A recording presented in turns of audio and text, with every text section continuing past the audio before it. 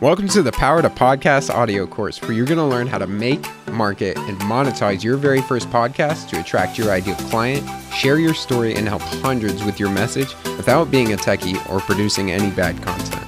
If you want more with every single episode, go to powertopodcast.com. I'm your host, Brandon Stover, and let's get started. Today, we're going to talk about setting up your podcast website. Now, the very first question to ask yourself when setting up the podcast website is asking yourself, do you actually need a podcast website? And the short version answer of this is yes, you should probably have a website for your podcast because everything nowadays needs a website. But it's also not a must-have when you're trying to figure out how to start a podcast. And you should really consider some of the information I'm going to talk about today before making your decision. Now, some of the benefits of having a podcast website for yourself is you can create blog content with your podcast episodes. And so this is really going to allow you to have somewhere for people to come once they hear a podcast episode to get further content, be linked to your website, and you can drive people and traffic to your website, to your offers that you're going to be offering as a business. It also increases your chances of having things rank on Google. So when people are searching certain key terms that often come up in your blog posts or in your podcast, you're more likely for those people to land on your website. So it makes it very SEO friendly for you. Third reason to have a podcast website is now you have something that others can link to. So if you have, podcast guests or other contributors on your podcast, or people that just, genuinely want to share your episodes, now they have a page on the internet that they can link to and can post with. And the very last part is it helps you to really build a brand for yourself. And so these are some reasons that you may want to have a podcast website. But let's talk about if you're going to go the route of having no website. You can certainly launch a podcast without having a website to support your podcast. And in no way is a website a dependent factor in getting started with launching your podcast, because we don't want to have this slow you down. This should not be something that is going to keep you from launching. So if it's just too much and too overwhelming with all the other stuff you're doing to get your podcast out to the world, then don't worry about setting up a website. At the end, I will share a quick and easy method for you to get a podcast website going. But here are a few other options. So if you have a pre-existing website for your business, for your brand, for your blog, whatever you may have going, then just go ahead and add in a podcasting tab. This is going to help you get a lot of, traffic to your podcast because people are already coming to your website or to your blog.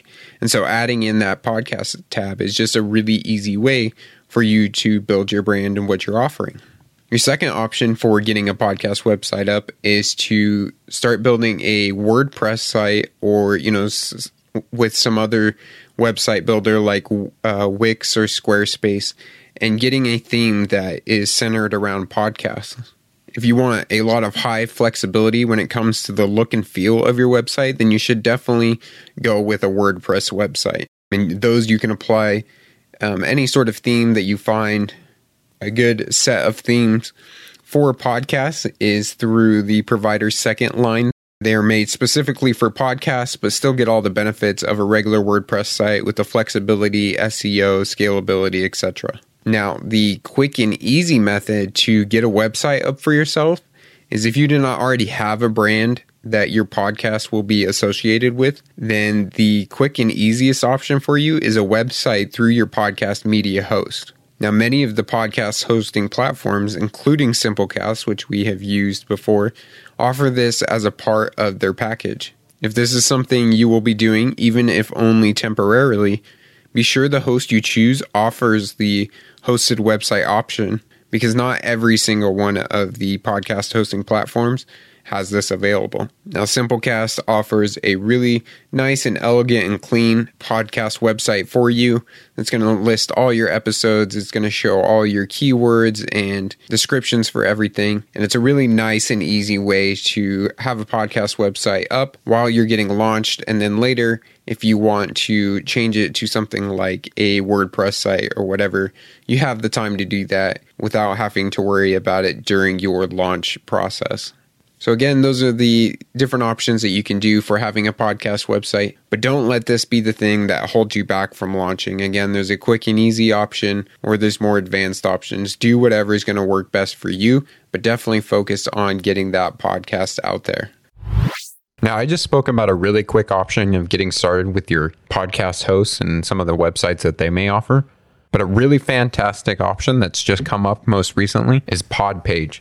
Podpage is going to allow you to automatically create a beautiful listener-friendly podcast site from your RSS feed in only 5 minutes. And you can even preview your site using their different templates for free just by going in, creating an account, and dropping in your RSS feed, and it will automatically pull all the episodes that you've already published into Podpage and create your website for you. Then afterwards, you can customize the design to create a professional look you'll be proud of in just a few clicks. You don't have to know how to code or have any technical knowledge necessary. Podpage will automatically make things like episode pages, create media players, allow you to put in transcripts, and even have guest profiles if you're doing an interview-based show.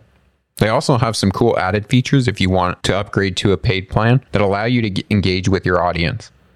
So they have places for you to have a mailing list, collect email addresses so that you can contact your listeners directly. You can have a contact form so people can contact you. You can also have comment sections on all of your episodes. And then a really cool feature is having voicemails. So you can ask listeners to send you voicemails to play on your show. So this is a really great option to have a professional looking site up in just a few minutes. And it's something that I recommend to every single podcaster that's starting out, just so you can get a really good site going. It has really good SEO. And then later on, you can do something that's more customized on something like WordPress or Webflow. Now, I want to talk about something that's really important for your episode pages on your website, and that's your show notes. And show notes are really interesting because you can pretty much do whatever you want with them, depending on how much you want to write about your audio. But it's important to know that show notes are a pretty valuable aspect of your podcast. Even though that people are listening on the go, your show notes are very valuable because people are going to be listening on the go, and it's a great place to have people get those links and the resources you mentioned in the episode. But it's also a great place for people who land on those episode pages and read the post before actually listening to your episode when they're doing things like Googling or surfing the internet, which is a whole nother reason why it's really important for your podcast to have an actual website. Now, I like show notes to be a very high value item that really gets those listeners to come back to the website.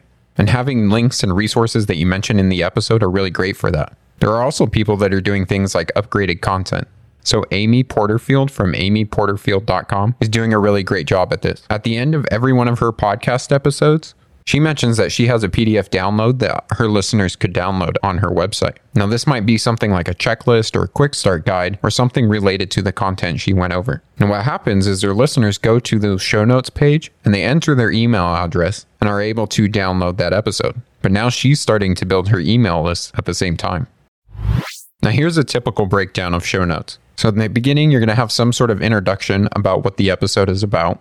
And you can add in some intriguing points here, perhaps even putting them into some bullet points. I happen to have a few sections in my show notes that are bullet pointed called Here's What You're Going to Learn.